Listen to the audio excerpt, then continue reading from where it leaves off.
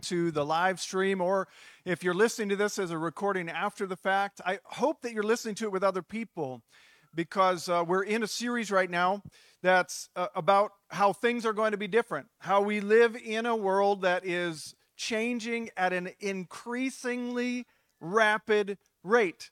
And we know that's inevitable. Things are going to be different in the world around us. And we want to be a people who are rooted. We want to be a people whose lives are built on a foundation where, as things are moving around us, we're living in a way that honors God, in a way that's healthiest for us, and that involves transformation. It doesn't happen on accident. So change is inevitable. Transformation is intentional. It's a process that we get engaged in, and part of that process is acknowledging that we can't just decide to change our character and have it happen.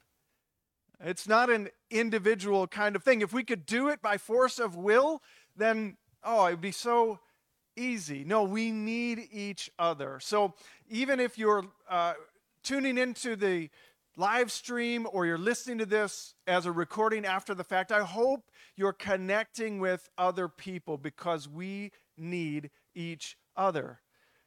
Another way that you can connect with people, that you can take things to the next step, that you can find encouragement for the things that you're doing that are good, and you can even find some challenge for things that you want to change, is in the context of relationships in a small group. So we have a bunch of different places and ways that small groups meet. Some of them will meet in homes, some online, some right in this room right here. The important thing is getting around people, because transformation happens in the context of relationship. And by the way, for people in this room, we are doing things different from how we've done them in years past. And that's because we acknowledge that the world is changing. We acknowledge that God has a plan for us to transform. And we acknowledge that the best way for that transformation to happen is not by hearing a sermon, but by having a conversation, by being around other people. So we're practicing some things in this space that we can take out of these walls. There are over 70,000 people in Marathon County disconnected from any church. And we don't have enough stages built with theater seats for them to be reached. We don't have enough sages, paid professionals, to sit on those stages. What we do have enough of is tables. There are so many tables in our community, at your house, at your workplace, at your school, at the coffee shop, at the restaurant. There are so many tables, and thousands of disciples of Jesus. So what we're doing in this space is we're practicing the kind of character transformation that makes you look like a different person than the world would create by pressing you into its mold. And that conversations would happen around tables where you have the opportunity to share the hope you have in Jesus, where you have the chance to share how you have experienced transformation, and we're practicing that in this space. So you're sitting at a table with people who you're comfortable with, practicing, so that we can go out and reach into those 70,000 people who are unlikely to step foot into a church building and unlikely to step foot into a church event. Some of them, though, God is preparing to be the church where they are. So we want to be transformed people who are meeting them and introducing them to the Jesus who will transform their lives. It's happening, and we're excited about it. Before we get into more about the importance of community, connections, relationships in transformation. Let's pray together. God, as we look into your word, I pray that you would make us not just hearers of your word, that you would make us doers of your word.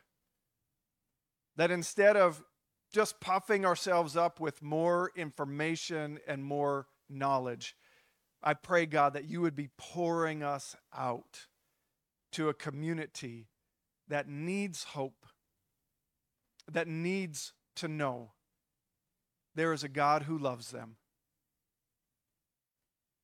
I pray, God, that we would be reflections of that love for your glory and for our good. In Jesus' name we pray. Amen. So I never expected to be a guy who was into lawns. Things happen as you get older, where like something happens and that matters somehow. I don't know if anybody else has gone through that, or maybe you haven't gotten there yet. We bought a house about 10 years ago that is just a regular like city lot in Cronenwetter. So it's got a yard. The thing is, it's a corner lot, and our house is positioned like in the back corner of the lot, the farthest from both streets that form that corner. So we've got this massive like football field that meets a soccer field. All this grass. So we bought that, and I felt some responsibility to my neighbors to keep that looking nice. So I started learning some things about growing grass. And one of the things that I learned was the height at which you should cut your grass. And this was counterintuitive to me because I always thought of grass as like a haircut. You get it cut as short as you can so that you don't have to get it cut as often, right? So cut your grass as short as you can so you don't have to cut it as often. And anyway, the greatest grass in the world is on golf courses, and they keep it short. Well, okay, but I don't water my grass multiple times a day like they do on golf courses. I don't have a paid professional who's managing and curating everything in my lawn. What I ended up learning is to cut my grass higher. Now, how many of you knew, like, you want to keep your grass cut high? If you've hung out with me at all, you do that, because I talk about this. I tell people about this because it was a game changer for me. Think about grass. Think about there are these little individual leaves that stick out, and what you don't want in your lawn is dandelions. What you don't want is weeds. And what's great is when your grass grows long, it shades out those weeds that like to grow. And when your grass grows long, it grows deeper and more robust roots. So it's resistant to drought, to heat. It's resistant to grubs that like to eat the roots. When you have a more robust root, you don't have to use as much pesticide. You don't have to use as much herbicide. The chemicals are not that important. You don't have to water as much if your grass is cut higher. This is not the whole point of the message today. I do want you to lock this in, though. The experts say, when you ask, how high should I cut my grass? As high as you can. Set your mower the highest. The point that I'm trying to make, and you know that there's an analogy coming in here somewhere. You've been waiting for it. And some people will use an analogy that has to do with gardening, but I am not that old that I have started gardening yet. I know that it's probably coming, but I got to stick with the lawn analogy. When I think about those individual blades of grass, they are powerless to cast shade on weeds by themselves. Put them together, though, and let them grow and let their roots become robust. and that lawn can be resistant to the challenges that it faces. It can push out some of the things that would want to take over. And that's what a healthy church community does. In a healthy church community, someone who comes in with a character flaw where they're going to try to do some unhealthy things to try to steer some of the way you operate and you feel, or the direction of the church, when the church has healthy roots, when the church has worked to grow together, we can resist some of those pressures. We can withstand some of the challenges that we face. That's what we see Paul describing in Ephesians chapter 4. He says, "Therefore I, the prisoner of the Lord, urge you to walk in a manner worthy of the calling with which you have been called." This, if you heard last week's teaching, hopefully you're getting an image of your mind of God in the distance, where there may be some things between you and him, and Jesus, the good shepherd, is calling your name, and you might have to cut down some thickets to walk the path that he's calling you to. And Paul is urging you to do that. Change the patterns in your life in order to follow the direction that he is calling you. And then he continues, with all humility and gentleness, with patience, bearing with one another in love, being diligent to keep the unity of the Spirit in the bond of peace. Well, there's a lot there about character, about how we're to treat each other. Humility is the first thing. It's so critical that we come into the presence of the Lord and that we come into community with each other, not with a sense of pride. I was in a meeting where somebody described the difference between pride and humility this way. He said, pride is when you walk into a room and go, "Here I am." Now, not even literally, but we do this. Walk into a room and expect people to notice us. Pride says, "Here I am." Humility walks into a room and says, "There you are."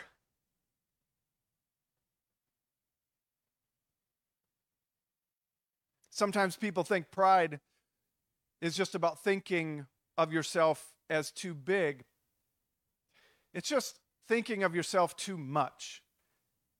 People can have a very low view of themselves and still operate with pride because they may walk into a room and not think, "Here I am, look at me, I'm so great." They may think, "Here I am, won't you notice me? If you don't notice me, then I'm not sure that I'm valuable. Please look at me, notice me, say hi to me." Paul says, operate with humility, gentleness, patience, bearing with one another in love. He continues, there's one body and one Spirit, just as you also were called in one hope of your calling. You see a repeating word here, right? One. It's about unity. One of our core values, we have 3 core values that we operate by in this church, and one of them is authentic relationships. People with significant differences finding unity in Christ. So what I want you to hear in this passage is the unity and also then the diversity. He says, one hope of your calling, one Lord, one faith, one baptism, one God and Father of all, who is over all and through all and in all. But to each one of you, or to each one of us, grace, a gift was given according to the measure of Christ's gift. And he gave some as apostles, some as prophets, some as evangelists, some as pastors and teachers. We've been in this passage recently, so I'm not going to spend a lot of time here. I'm just going to point out that we could look at this passage and think of these as like offices, like a title, that there's apostles, prophets, evangelists, pastors, and teachers. We could also look at what Paul says here, that to each one of us, a grace is given. We might look at this as a style of operating that God gives each one of us. Todd Wilson and Rob Wagner, in their book Made for More, say that if we focus on the underlying strengths and the functions of these different gifts, we could say someone who operates more like an apostle, maybe someone who's pioneering, who's sending, who's extending, who's entrepreneurial, who's starting new things. Someone who operates like a prophet, maybe questioning systems of power, seeking justice, critiquing when the mission is drifting, protecting the marginalized. Someone who operates more along the style of an evangelist, maybe someone who wants to reach out to include seekers, to proclaim the gospel, to bring in new people. And someone who operates more in the style of a shepherd or a pastor wants to nurture, care. They want a healthy community. Someone who operates in the style of teaching cares deeply about sound doctrine, clarity in communication, effective processes and systems, and strong values. When you think about those 5 styles and imagine them working together, you know, if it was out of balance, if it was all about the truth of teaching and there was nothing about relationships, that community could be out of balance, could be overemphasizing truth at the expense of love. Or if it was all shepherds and pastors, they could be overemphasizing love at the expense of truth. God has designed for the church to have a diversity of people working together to be a healthy community where Christ-like character grows. Paul tells us why God gave these diverse gifts to the church. In verse 12, he says, "For the equipping of the saints for the work of ministry." Now, I know we use that word saints differently in our culture. He's talking about you. He's talking about followers of Jesus. Equipping the saints for the work of ministry, for the building up of the body of Christ, until we all attain to the unity of the faith and of the knowledge of the Son of God, to a mature man. Now that word mature is not going to surprise you if you've been here the last couple of weeks. The Greek word teleos comes back again. Perfection, maturity. To the measure of the stature which belongs to the fullness of Christ. What he's saying is the church is to grow in maturity until it's like Jesus. We need each other. Amen. In order to attain to that maturity, it's not an individual thing. And then we see the result in verse 14. As a result, we are no longer to be children, tossed here and there by waves and carried about by every wind of doctrine, by the trickery of people, by craftiness and deceitful scheming. I'm thinking about those individual blades of grass that really don't stand a chance. When they're put together, though, they provide shade for each other so that they don't dry out as quickly. They make an environment that is inhospitable to weeds as they support each other. Verse 15, he says, instead of being blown by the winds, instead we'll speak the truth in love, growing in every way more and more like Christ, who is the head of his body, the church.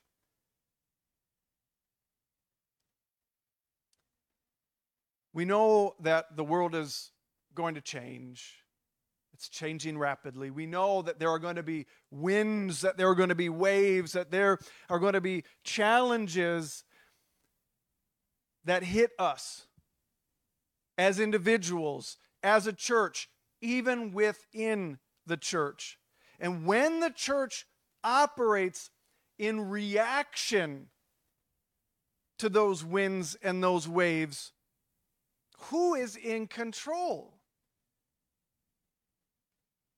If you've ever learned to play chess, you know that you want to make a move in chess that gives your opponent one option. You want to move in a way that all they can do is react to how you're moving, because then who's in control?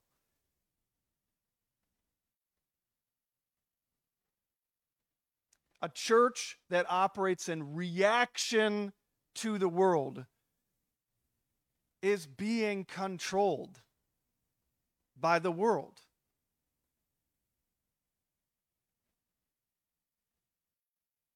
Our call is to respond with Christ-like character, love-driven mission.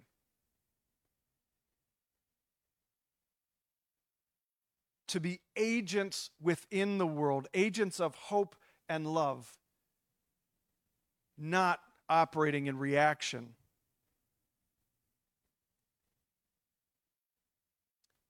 We have some challenges with this, and I'm just going to spend a few minutes on. I know I could go much deeper into this. I'm going to resist that, though, and let you guys talk about it afterward. Have a conversation about it in your small group. I encourage you, take some notes as we're talking here. We have some challenges with being a church that speaks the truth in love, which is necessary for us to grow in every way more and more like Christ. First, we're unbalanced in the ministry styles that Paul talks about here. We did some inventories in the spring, and I told you those are going to come back. We're going to talk about the results of those inventories, and one of them was an inventory about the primary styles of each person as individuals. And what's really, really interesting for you as an individual to know that, and then for us to see as a church what's going on in this community. So the primary styles at New Day, if we look at those, apostle, we have 13% of the people at New Day have a primary style of apostle. The starters, the ones who want to push the envelope, who want to go the next mile. 17% are evangelists, people who want to bring the good news to those who haven't heard it before. 35% pastor, those who want to care and nurture each other. 35% teacher, those who want to defend the truth, who want to clearly communicate God's word. 0% prophet. 0%. It's not hard to see there's an imbalance here. 0% of people whose primary style is to challenge the status quo, to see when the mission is drifting and to call people back to God's call. We also took a conflict style inventory in the spring. Jesus is our example of how to handle conflict. He exercised a perfect balance of truth and love. And we all have a mix, a sinful imbalance, either overemphasizing the truth at the expense of love or overemphasizing love at the expense of truth. These are pathways that we learned as we grew up in order to protect ourselves, in order to find a path towards pleasure and find a path away from pain. We've learned ways to handle conflict that are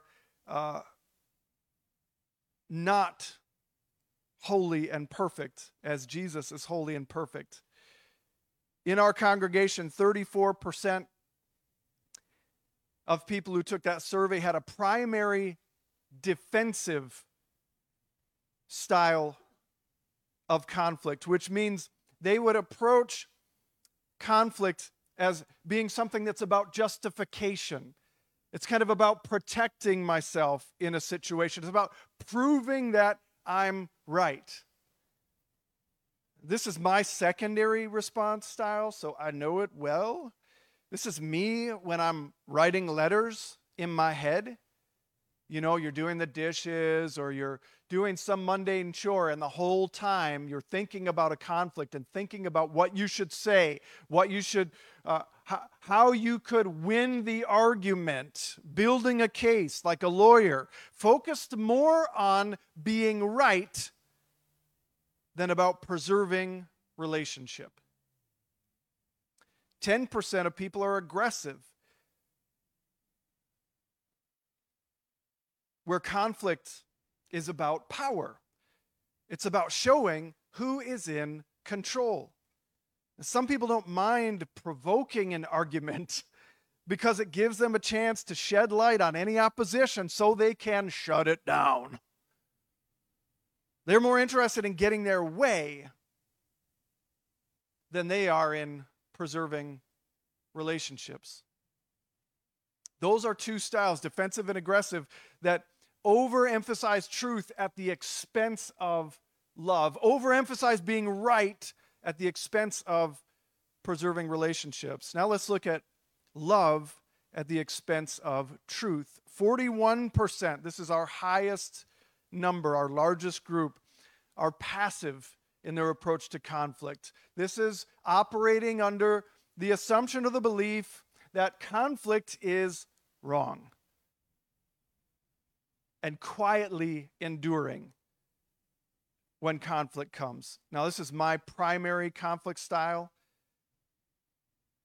I've had to work really hard to train myself to understand that criticism often is an opportunity to improve, and also that I can respond to criticism not for the point of defending myself, for the point of truth and clarity, though. The bigger challenge for me is to build up the courage, because it takes courage to confront someone else with what could be perceived by them as criticism. If you can relate, you know what I'm talking about. It's easier to just hope that conflict or that problem goes away. 14% are evasive. Like someone who's passive, someone who's evasive operates as if conflict is wrong, and rather than a passive person quietly endures it, an evasive person avoids it, is able to dodge. They tend to live in denial. What conflict? I remember years ago handing this assessment. We had paper copies of this assessment, handing it to leaders and having one leader go, "Oh, I'm not going to do this." "Oh, well, you've just done it. Your conflict style is evasive. You don't even want to know that you may be doing something that's inconsistent with the character of Christ. When conflict for these people becomes impossible to evade, they tend to spread rumors, rationalize, compromise, anything to avoid the discomfort and the responsibility of facing the truth.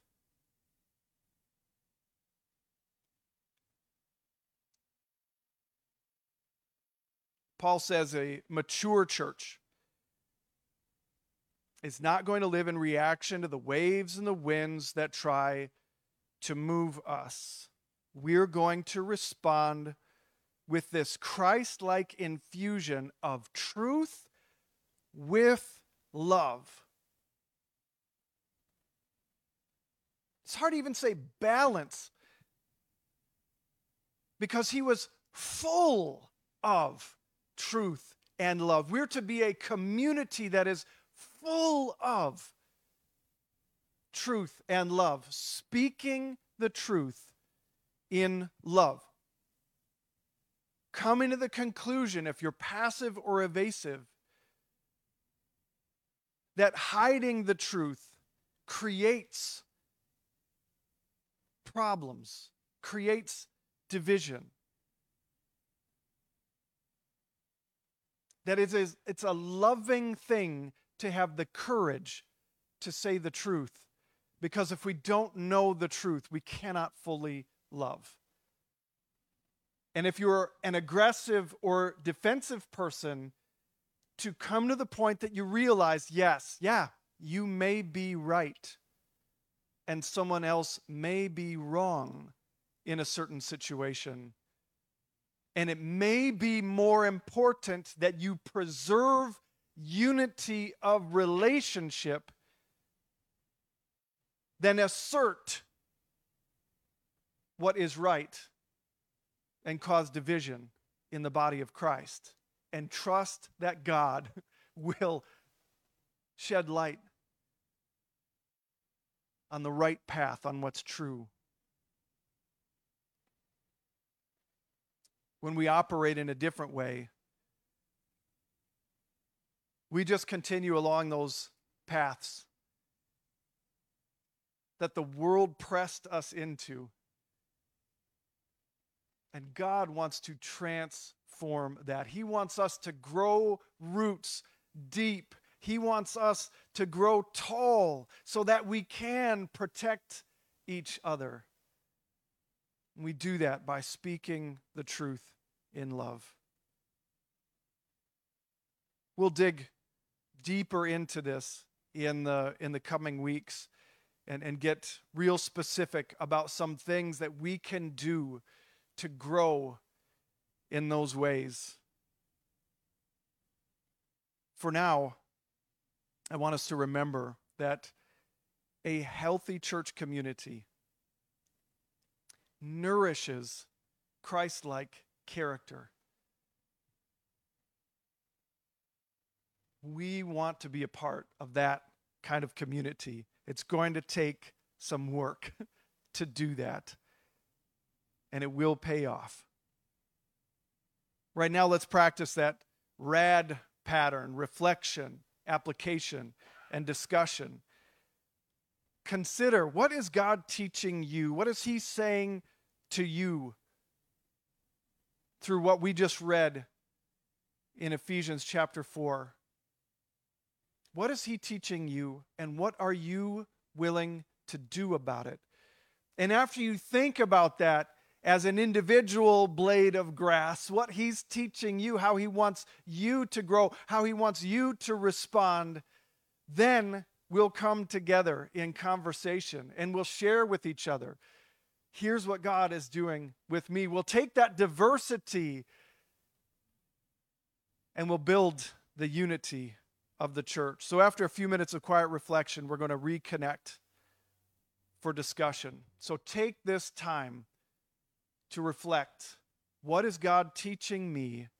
What am I willing to do about it? And after 3 or 4 minutes, we'll have a discussion at our tables or online. We'd love to hear from you. Thanks.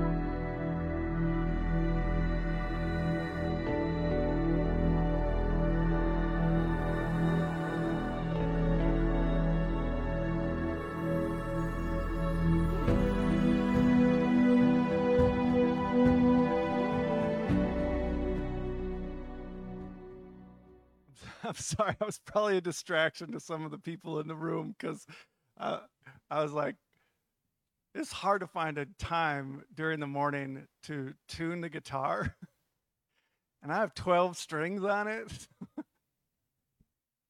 The poor Poyers are over there and probably having a hard time reflecting on what God is saying to you.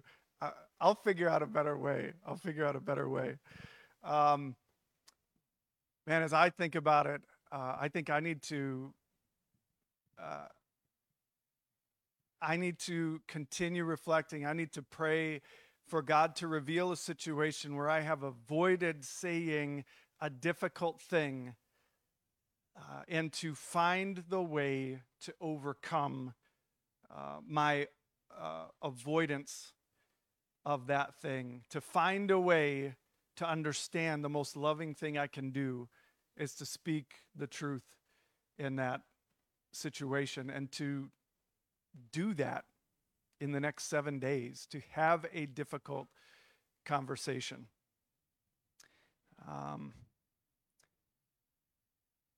We're going to take some time now to share with people at your table.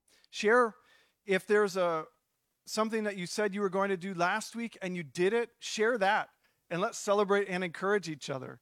Share what you feel like God is leading you to do this week, and consider, is there someone who you can share with outside of this room what God is teaching you today and what you're going to do about it? That's how we're going to reflect His love and His glory outside of these walls. So we're going to take some time to have a discussion. And online, we'd love for you, if you're in the chat, share something with the group. We've got Rachel in here who's going to be your ambassador, who's going to share with us in this room what you put in the chat as you share that with each other. So let's spend time in community, in authentic relationship, people with significant differences finding unity in Christ. And we'll catch up with you next week as we continue to see specific ways God has for us to live out healthy community that nurtures Christ-like character. We'll see you next week.